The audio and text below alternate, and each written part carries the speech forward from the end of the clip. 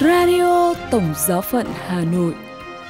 Radio Tổng Giáo phận Hà Nội kính chào quý vị. Mời quý vị nghe chương trình phát thanh hôm nay, thứ Hai ngày 31 tháng 10 với những chuyên mục: Kinh truyền tin với Đức Thánh Cha, kế đến là chuyên mục Tin thời sự và sau cùng là chuyên mục Gương Thánh Nhân. Bây giờ mời quý vị nghe Kinh truyền tin với Đức Thánh Cha. Trưa Chủ nhật ngày 30 tháng 10, Đức Thánh Cha Francisco đã chủ sự buổi đọc kinh truyền tin với hơn 30.000 tín hữu tại quảng trường Thánh Phêrô. Trong bài huấn dụ ngắn trước khi đọc kinh, Đức Thánh Cha diễn giải ý nghĩa bài tin mừng theo Thánh Luca, thuật lại cuộc gặp gỡ của Chúa Giêsu với ông Gia-kêu, người thu thuế. Bài tin mừng hôm nay thuật lại cuộc gặp gỡ giữa Chúa Giêsu và ông Gia-kêu, thủ lãnh những người thu thuế ở thành Giê-ri-cô. Nơi trung tâm chỉnh thuật có động từ tìm kiếm. Ông Gia-kêu tìm cách xem Chúa Giêsu là ai, và Chúa Giêsu sau khi gặp ông đã nói rằng con người đến để tìm kiếm và cứu thoát những gì đã mất. Chúng ta hãy dừng lại nơi hai cái nhìn tìm nhau, cái nhìn của ông Gia-kêu tìm Chúa Giêsu và cái nhìn của Chúa Giêsu tìm ông Gia-kêu. Cái nhìn của Gia-kêu: ông là một người thu thuế, nghĩa là một trong những Do Thái thu thuế cho những người Roma đô hộ và lợi dụng vị thế của mình. Vì thế ông Gia-kêu giàu có, bị mọi người oán ghét và chỉ tay như kẻ tội lỗi. Văn bản nói rằng ông ta nhỏ người.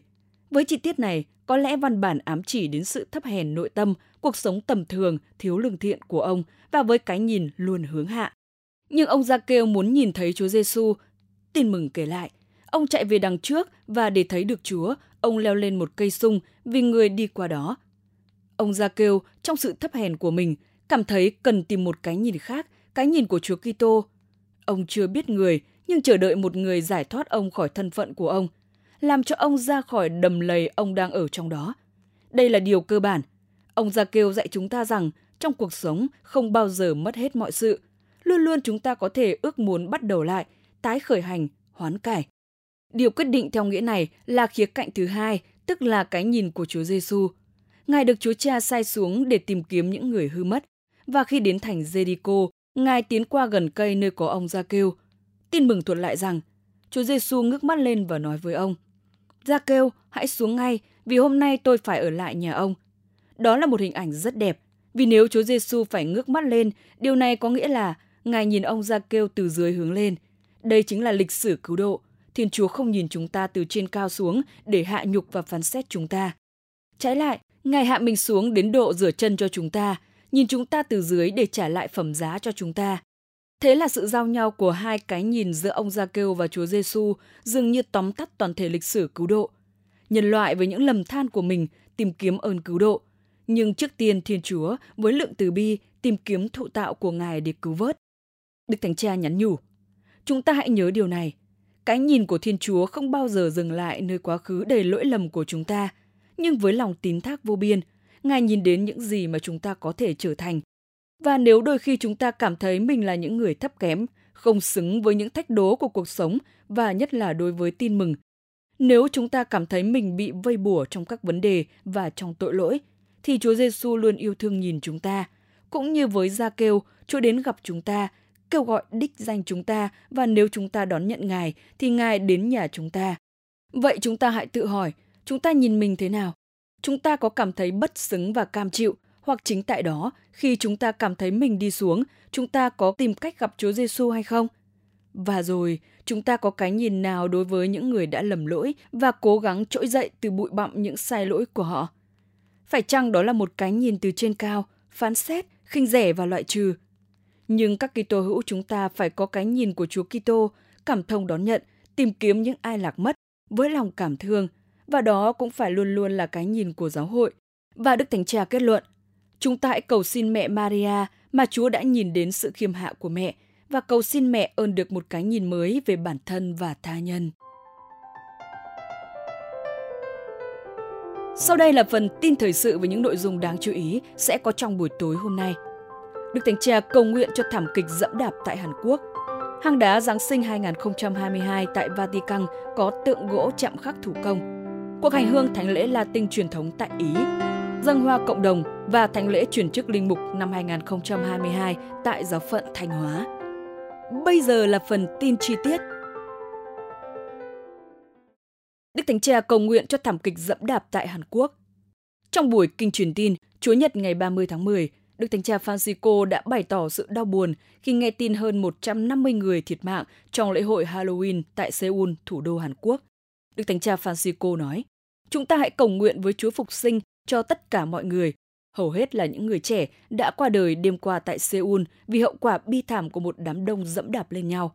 Ít nhất 153 người thiệt mạng và 82 người khác bị thương trong vụ dẫm đạp tại khu phố Itaewon ở Seoul. Nạn nhân hầu hết là những người trẻ tuổi. Những đoạn video được đăng trên mạng xã hội cho thấy đám đông chen lấn trong con hẻm nhỏ. Một số người khóc lóc, một số khác cố nắm chặt vào các bức tường để nhấc mình ra khỏi đám đông. Người đứng đầu Sở Cứu hỏa địa phương cho biết các nạn nhân đang tham gia lễ hội Halloween sau 3 năm trì hoãn vì đại dịch. Trong một tuyên bố bằng văn bản, Hội đồng Giám mục Hàn Quốc kêu gọi các quan chức điều tra kỹ lưỡng nguyên nhân của thảm kịch này và đảm bảo là sự việc tương tự sẽ không xảy ra. Đây được cho là thảm kịch tồi tệ nhất kể từ vụ chìm phà cách đây 8 năm với 304 người thiệt mạng, trong đó chủ yếu là trẻ em.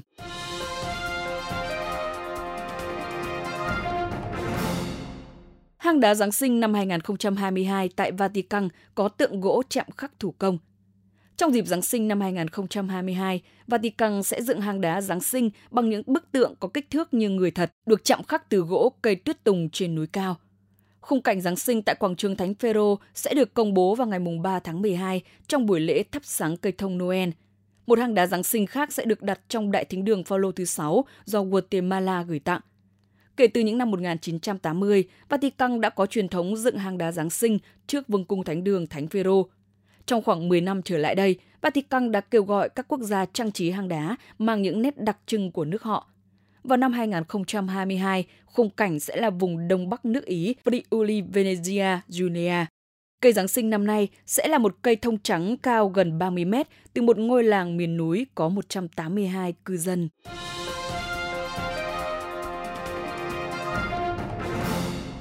Cuộc hành hương thánh lễ Latin truyền thống tại Ý. Chủ tịch Hội đồng Giám mục Ý, Đức Hồng Y Matteo Zuppi đã chủ sự dược kinh chiều ngày 28 tháng 10 trong chuyến hành hương thánh lễ Latin truyền thống hàng năm tại Roma. Cuộc hành hương 3 ngày được đặt theo tên tự sắc Summorum Pontificum năm 2007 của Đức Biển Đức thứ 16, công nhận quyền các linh mục dâng thánh lễ theo sách lễ Roma năm 1962. Sau khi Đức Thánh Cha Francisco công bố tự sắc Traditionis Custodes năm 2021, Đức Hồng Y Zuppi là một trong những giám mục đầu tiên ban hành sắc lệnh trong giáo phận của Ngài. Ngài cho phép các linh mục tiếp tục cử hành thánh lễ Latin truyền thống tại các giáo xứ đã cử hành thánh lễ này từ năm 2007. Năm nay là năm thứ 11 tổ chức cuộc hành hương. Vào sáng ngày 29 tháng 10, những người hành hương tham dự giờ chầu thánh thể, sau đó hành hương đến Vương cung Thánh đường Thánh Phêrô. Cuộc hành hương kết thúc vào ngày 30 tháng 10.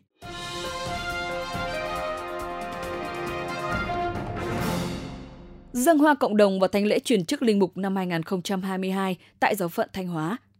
Sáng thứ Bảy ngày 29 tháng 10 năm 2022, hơn 5.000 con hoa đến từ khắp các giáo xứ giáo hạt trong giáo phận Thanh Hóa đã quy tụ về tòa giám mục để cùng dâng hoa cộng đồng, bế mạc tháng Mân Côi và hòa chung niềm vui chung của giáo phận đón mừng 5 tân linh mục được Đức cha Du Xe Nguyễn Đức Cường chủ sự thánh lễ truyền chức linh mục tại khuôn viên nhà thờ chính tòa.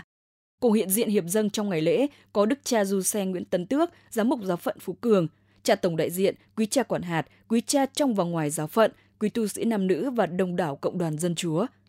Được biết, dâng hoa đồng tiến đã trở thành một truyền thống sinh hoạt đạo đức cấp giáo phận kể từ khi được Đức Tổng giám mục Du Xe Nguyễn Chí Linh, nguyên giám mục giáo phận Thanh Hóa, khởi xướng vào ngày 31 tháng 5 năm 2011. Trong những năm gần đây, số lượng các con hoa tham gia đồng tiến đều rất đông, trên 5.000 người. Chuyên mục Gương Thánh Nhân. Mời quý vị lắng nghe Gương Thánh Martino Porres.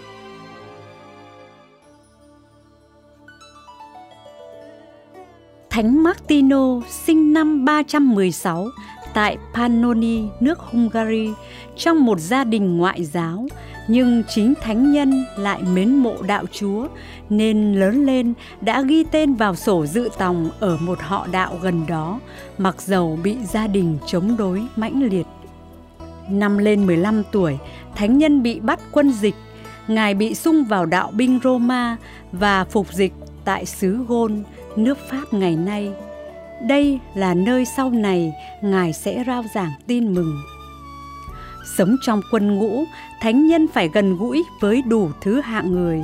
Phần đông họ là những thanh niên ham vui, rượu chè be bét. Ngài không những chẳng chạy theo họ mà còn luôn làm gương tốt cho họ. Có dịp thì khuyên bảo họ theo đường ngay nẻo chính.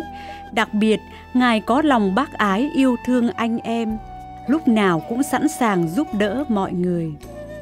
Một hôm, trong thời tiết mùa đông trên đường đi công tác, thánh nhân gặp ngay ở cổng thành Amiens một người ăn xin trần trụi, lạnh run lập cập. Ngài liền nhớ lại câu Chúa nói: ta trần trụi, các ngươi đã cho áo mặc. Đến gần người đó, Ngài nói: tôi không có tiền bạc, chỉ có áo quần và khí giới. Nói xong, thánh nhân rút kiếm ra, xẻ đôi chiếc áo choàng đang mặc và trao cho người ăn mày một nửa. Tương truyền đêm hôm đó trong giấc ngủ, thánh nhân thấy Chúa Giêsu choàng nửa chiếc áo Ngài cho người ăn mày hôm qua và nói: đây là chiếc áo Martino đã cho ta. Năm 20 tuổi, thánh nhân lãnh bí tích rửa tội và 2 năm sau thì xin được giải ngũ trở về gia đình. Ngài ao ước cho cha mẹ trở lại đạo và cầu nguyện xin Chúa nhậm lời cho mẹ Ngài theo đạo, còn cha Ngài thì từ chối. Thánh nhân nghe danh tiếng Thánh Hilario thì đem lòng mộ mến. Ngài đã đến xin được chỉ giáo. Và năm 361, Ngài đã thành lập tại Liguege một tu viện. Đây là tu viện đầu tiên ở xứ Gaul, nước Pháp. Từ đó, lòng đạo đức thánh thiện của thánh nhân ngày càng triển nở sâu đậm. Cầu nguyện, hãm mình, ép xác hàng ngày là lẽ sống của Ngài. Vì lòng đạo đức tột bực, Ngài được Chúa chọn làm giám mục giáo phận Tours năm 371. Trong suốt thời gian làm giám mục, Ngài luôn nhiệt thành chăm sóc đoàn chiên, củng cố hàng giáo sĩ, chỉnh đốn các tu viện. Năm 375, chính Ngài lập thêm tu viện ở gần sông Loa. Đây là trung tâm văn hóa và truyền giáo của Ngài. Có thể nói, Thánh Martino là một giám mục truyền giáo. Ngoài việc chăm sóc giáo phận, huấn luyện các tu sĩ, thánh nhân rảo khắp các làng mạc, thành thị, rao giảng đạo Chúa. Ngài đến hầu hết các nơi trong xứ Gaul.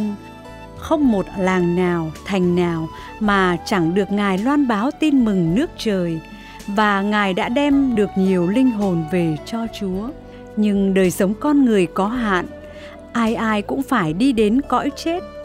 Thánh Martino thấy trước cái chết của mình từ lâu và Ngài nói với anh em rằng ngày thân xác mình phải tiêu tan đã gần. Bấy giờ có một sự kiện khiến Ngài phải đi viếng giáo phận Condasi. Hàng giáo sĩ ở đó bất thuận với nhau.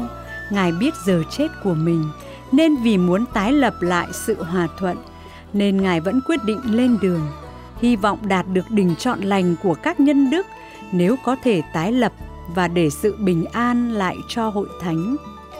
Vậy sau một thời gian ở lại thị trấn đó, đúng hơn là nơi giáo phận mà Ngài đã đến, Ngài đã hòa giải được các giáo sĩ với nhau. Và khi định trở lại tu viện thì bỗng nhiên Ngài thấy mình không còn đủ sức nữa. Ngài liền gọi anh em đến và cho biết Ngài kiệt sức rồi. Ôi, con người tuyệt diệu không chịu khuất phục trước lao nhọc và cũng không chịu khuất phục trước cái chết, không để mình nghiêng ngả về bên nào, không sợ chết thì không ngại sống. Ánh mắt và đôi tay Ngài luôn hướng về Thiên Chúa, không để tinh thần bất khuất mình ngơi cầu nguyện. Thánh nhân qua đời ngày 8 tháng 11 năm 397 và được mai táng tại giáo phận Tours. Ngài đã được tôn phong hiển thánh. Radio Tổng giáo phận Hà Nội xin chào và hẹn gặp lại.